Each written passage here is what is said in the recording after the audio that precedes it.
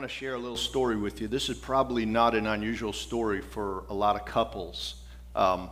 Some years ago, Janice and I were returning from a conference, and we were heading to Maryland to pick up our kids from the family they had stayed with. And so we were kind of retracing our steps back because we had already traveled this way to go to the conference. Now we're coming back.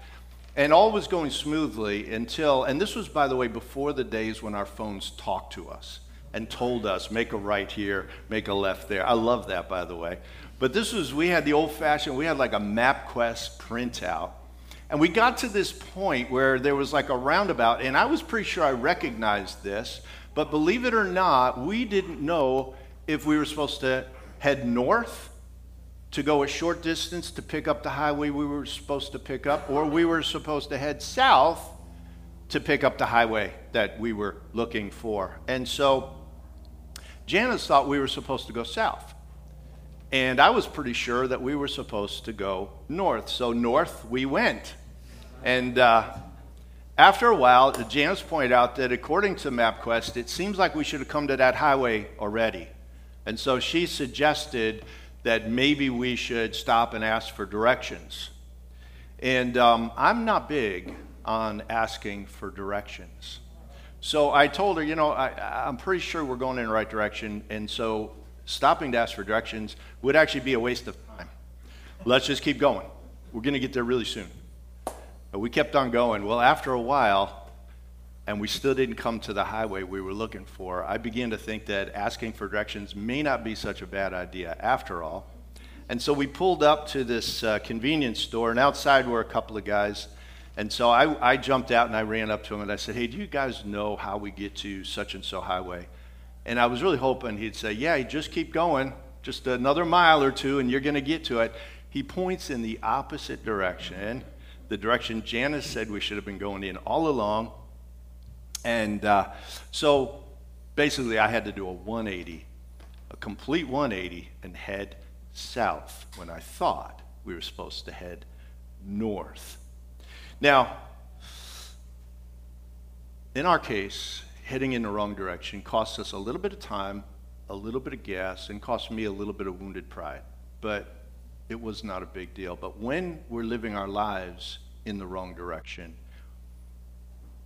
that has far more serious consequences to us.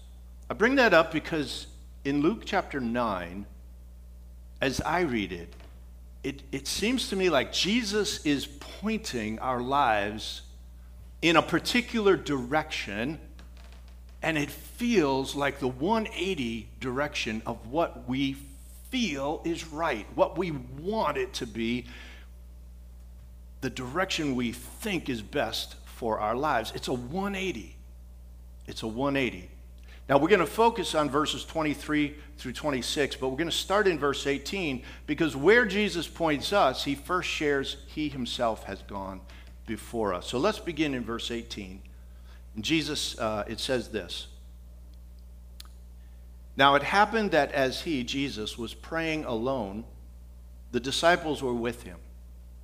And he asked them, who do the crowd say that I am?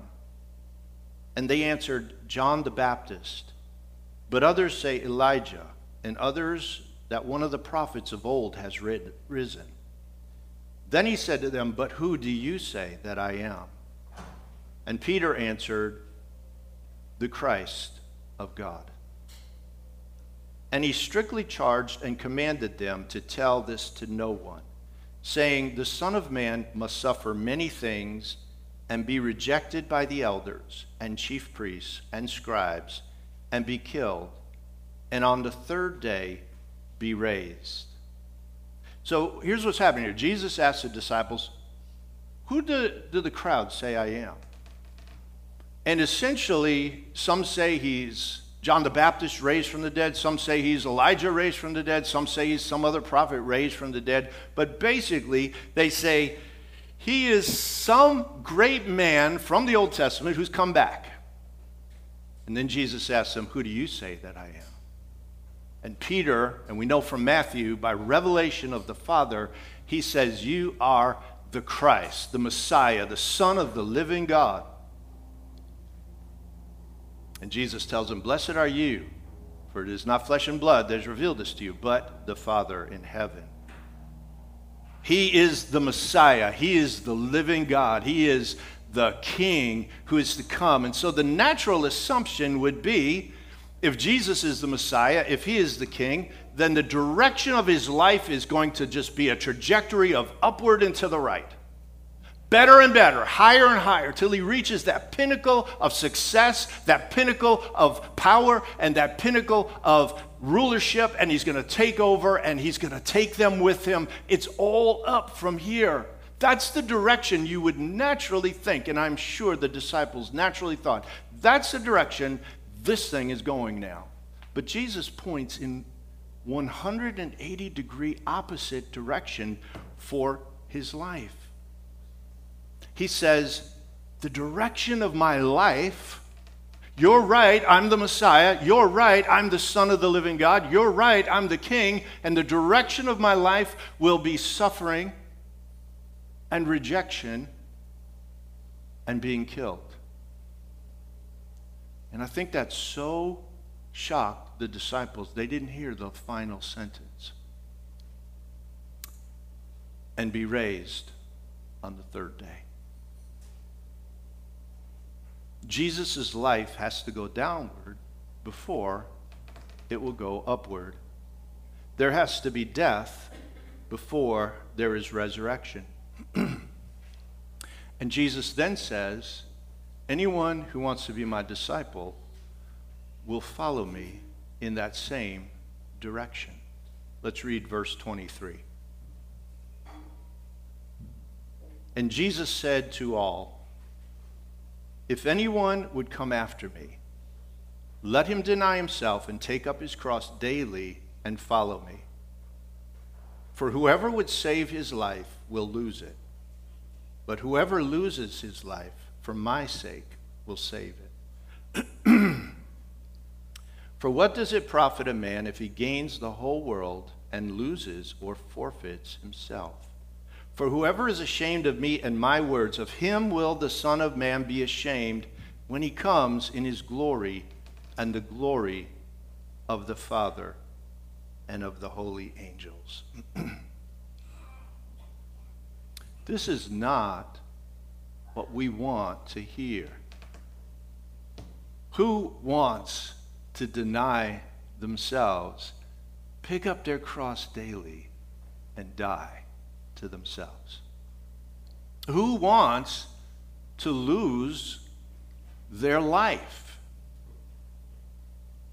It's 180 degrees opposite of what everything inside of us wants and what feels right. It's not where we want to go. But Jesus says it's where we need to go. Before we look at what it means exactly, or as my understanding of it goes, I want to point out this is the fork in the road that for so many people separates or divides Jesus followers from Jesus fans.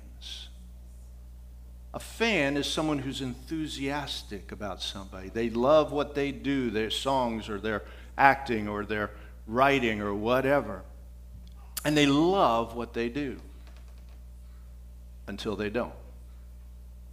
And then they're not a fan anymore.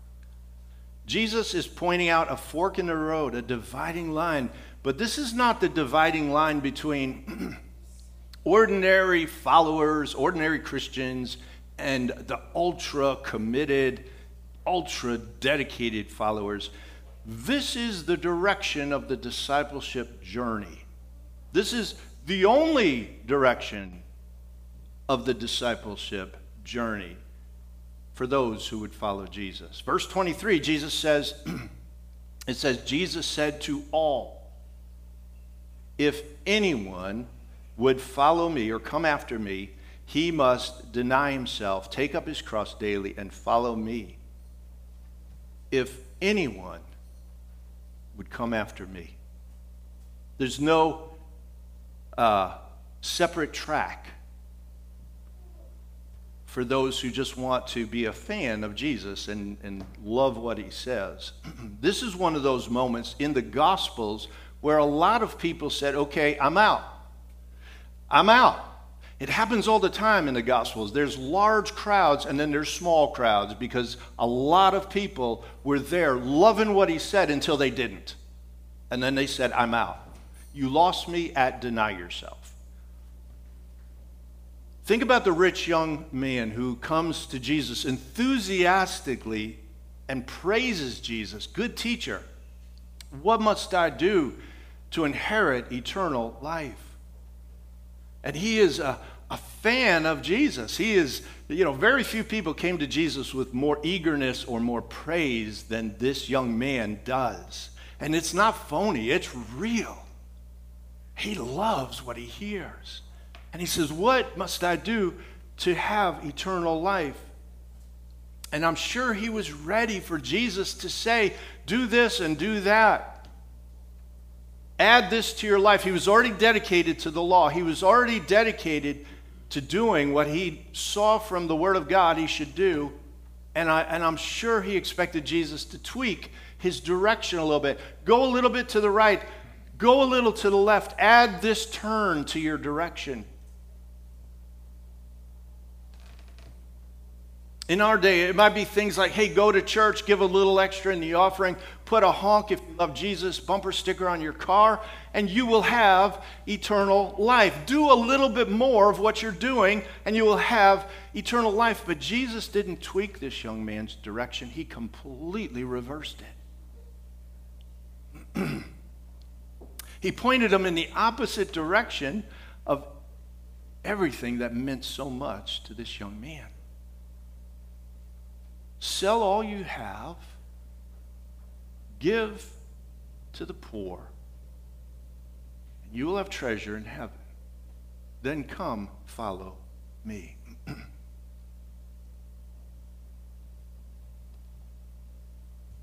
He asked what he should do. Jesus told him, but it wasn't what he wanted to hear. The cost was too high.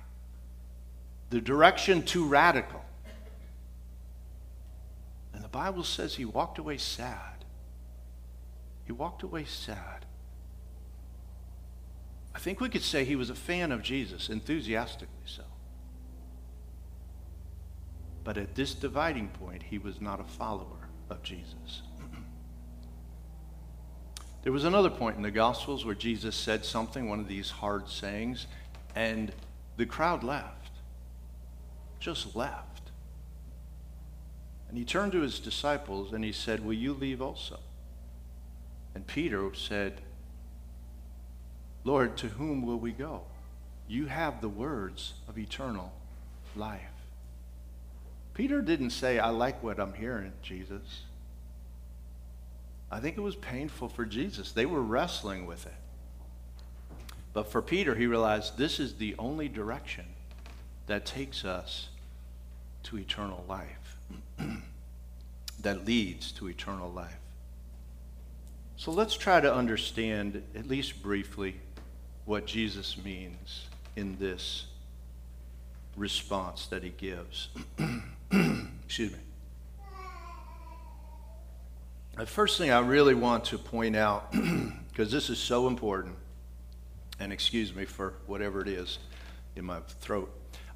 This is the most important point that we take home, is that our cross isn't Jesus' cross. Our cross is not Jesus' cross. When Jesus says, take up your cross, we need to remember our cross isn't like Jesus' cross. Jesus' cross had full atoning power because it was Jesus. It was Jesus, the sinless Son of God, who died on that cross. It was his blood, so precious, so perfect, so righteous, that was spilt for our sins to cleanse us of our sins and wash us clean and purchase for us eternal life. Only Jesus' cross has atoning power to cleanse us, save us, forgive us, and restore us to God.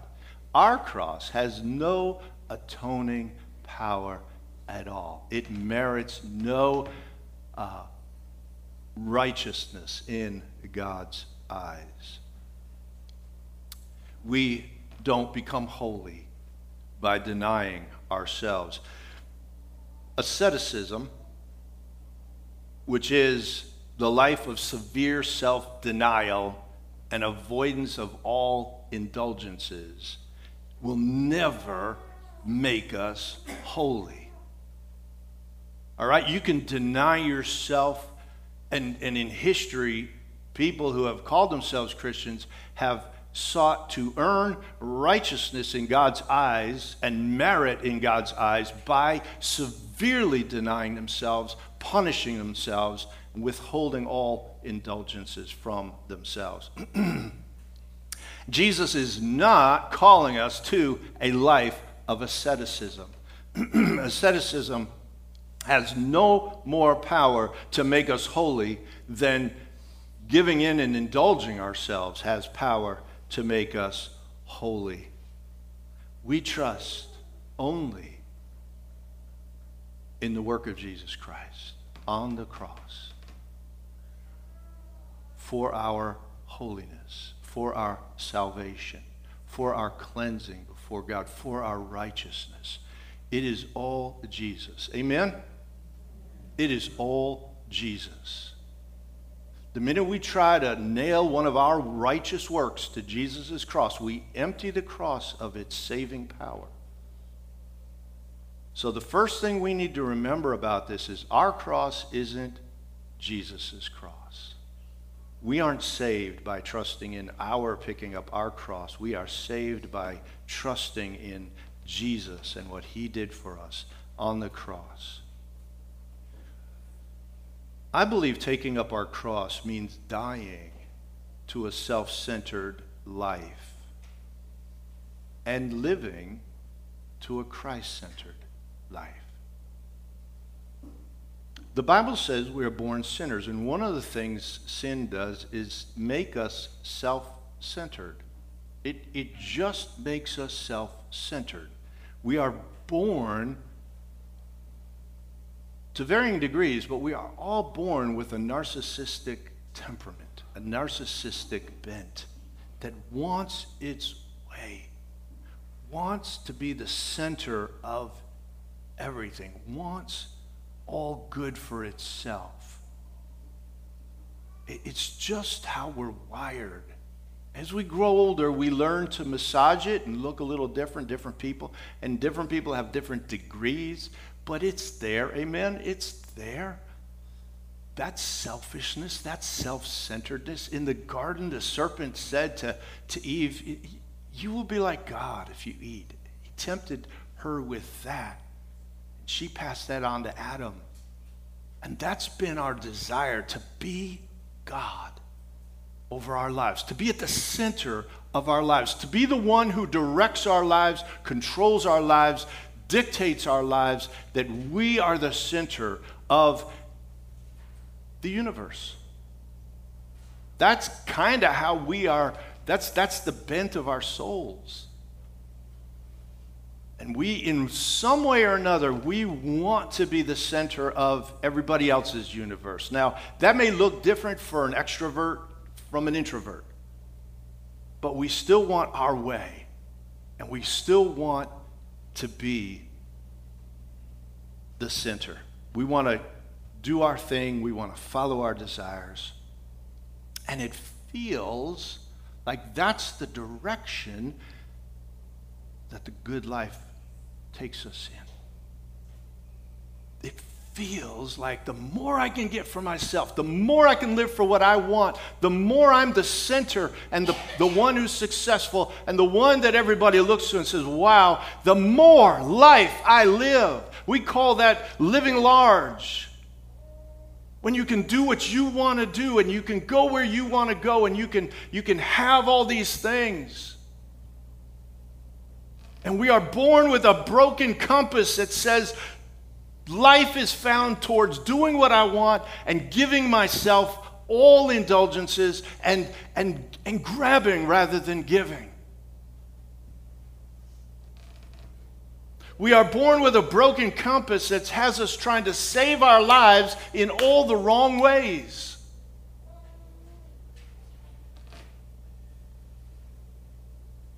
Years ago, in a community group, the guy that was leading it opened with an icebreaker. And the icebreaker was this. Maybe you've heard this asked. The question was this. If your house was on fire, everybody was safe, nobody was in the house, and you could run in and grab one or two things, what would you grab and run out with? And unfortunately, I was the first one in line to answer. And so I'm trying to think. I'm really trying to think. And the only thing I could think of, I thought of my guitar, and I thought of a flat screen TV, you know. So I'm running out of this burning house with a guitar in one hand, a flat screen TV in the next hand. I didn't love my answer, but it's all I could think of.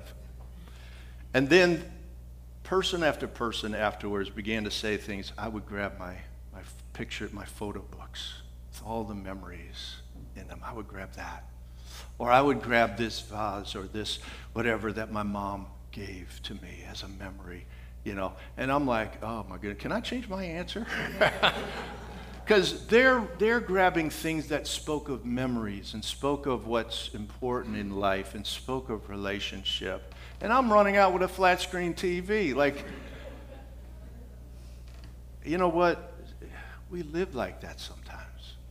We live like that, grabbing all the wrong things, saving all the wrong things in life, and then wonder. And this is the world. This is the history of the world. And we wonder when we get to the end of it all why it means so little. No one on their deathbed ever asked, could you bring me my flat screen TV? Now, I will say my guitar's a little different, and because, that was the last gift my dad gave me before he passed away. So I guess I kind of hit that. I would definitely grab that. Anyway, my point is, there are things sin makes us want to save things that actually do not bring life. Sin makes us want to go in directions that do not bring joy. And yet we think they do. And they seem so important. And so sometimes to save our lives, we grab things like pride or selfishness. Or if somebody hurt us, bitterness. Or the fear of what people think about us, which is a form of pride. Or ambition. I want success. And that's what we come running out of the house with to save. And they feel so important to our lives. And Jesus points us in the opposite direction and says, don't live for these things. Die to these things. Don't save these things. Lose these things and gain real life. Jesus said, pick up your cross. We have our own cross. We each have our own cross. That's why nobody preaches that everybody should sell everything they have and give it to the poor and follow Jesus, because that was that young man's cross. That was what denying himself meant. That's not what we all have. Our individual crosses. Mine's not yours, because my self-centeredness looks different than your self-centeredness. What we have in common is we are all self-centered. But it looks different from person to person. And so Jesus says, hey, you have a cross. Pick up that cross and follow Jesus in a series of many deaths and many resurrections. Paul says in Galatians 2:20, I have been crucified with Christ, and I no longer live, but Christ lives in me. The life I now live in the body, I live by faith in the Son of God, who loved me and gave himself for me. I love that passage. Do you see how Paul describes a life of dying to himself? I've been crucified with Christ, and I no longer live, but Christ lives in me. But he also brings us back to the gospel, which is this: he loved me and gave himself for me. That's the gospel. And because of the gospel, because Jesus loved me and gave himself for me, I can die to myself and follow Jesus, pick up that cross, and Christ live within me. Oh, that's what we are created for. That Christ would live his life through us. And so every day we are confronted with sinful impulses that we could either give into or we can deny. And daily this is a daily thing. This isn't once for all. Selfishness and pride and craving for approval and bitterness and greed and lust. The reason these things are a death, that we are picking up the cross and dying to them, is because they wrap themselves around our hearts and our identity, so that we literally think our lives are wrapped up in this thing. That life is wrapped up. My heart, my identity is drawn from this thing. If I die to selfishness and I begin to live to care more about others, there will be less life for me. If I don't receive the approval of people, what will give my life meaning? We somehow think if someone's disappointed in me that somehow I am a disappointment. We hold tightly to bitterness and unforgiveness because it feels like it's a part of who we are. If our identity, it's dependent on holding on and holding that person guilty for what they did, instead of letting it go. If success is your self-centeredness, then you see promoting yourself as it's not just because, hey, you feel like it's life.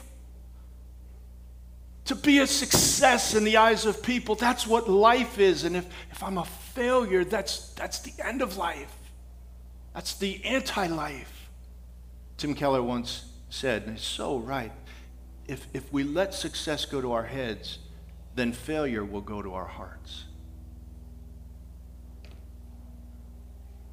But here's the thing that Jesus says. On the other side of that death, we die to ambition. We die to unforgiveness. We die to selfishness. We die to our pride. On the other side of that, Jesus says, is life. Life. Paul could see it. Christ lives in me. My identity isn't about me anymore. My identity is about Christ living in me. And guess what? My identity is about he loves me and gave himself for me. That's what roots my identity. That's what makes me valuable, whole, a person. That's it. That's what our identity is rooted in. Christ loved me and gave himself for me.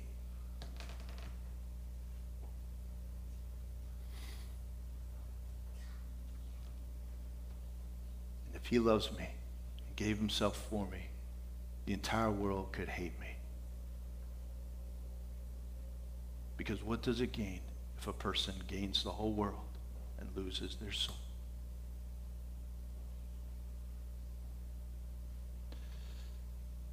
This is a hard saying. It's one of the points where people stopped following Jesus. But what I want to encourage us as we close this morning is that we want to have eyes of faith that can see what's on the other side of this, what Jesus is offering us. See that rich young man, the sad thing, he walked away sad, but I think he lived the rest of his life sad. And I think at the end there must have been a crushing sense of regret because he did not see with eyes of faith all that Jesus was offering him. Jesus said, sell your trinkets that are basically worthless. Give to the poor. That will bless your heart. And that will bless the heart of God. And then follow me. Oh, and then you will have treasure in heaven. And then come follow me. See, Jesus is the treasure our souls long for. He doesn't just give us treasure. He is the treasure. Jesus is the life we yearn for. He is what our identities long to be rooted in. God, give us eyes to see that. Give us eyes to see that. Let's pray. Father, give us eyes of faith that sees what Jesus is offering us and all that he is calling us into. That, Lord, even as he suffered, was rejected, and was killed, and that was hard.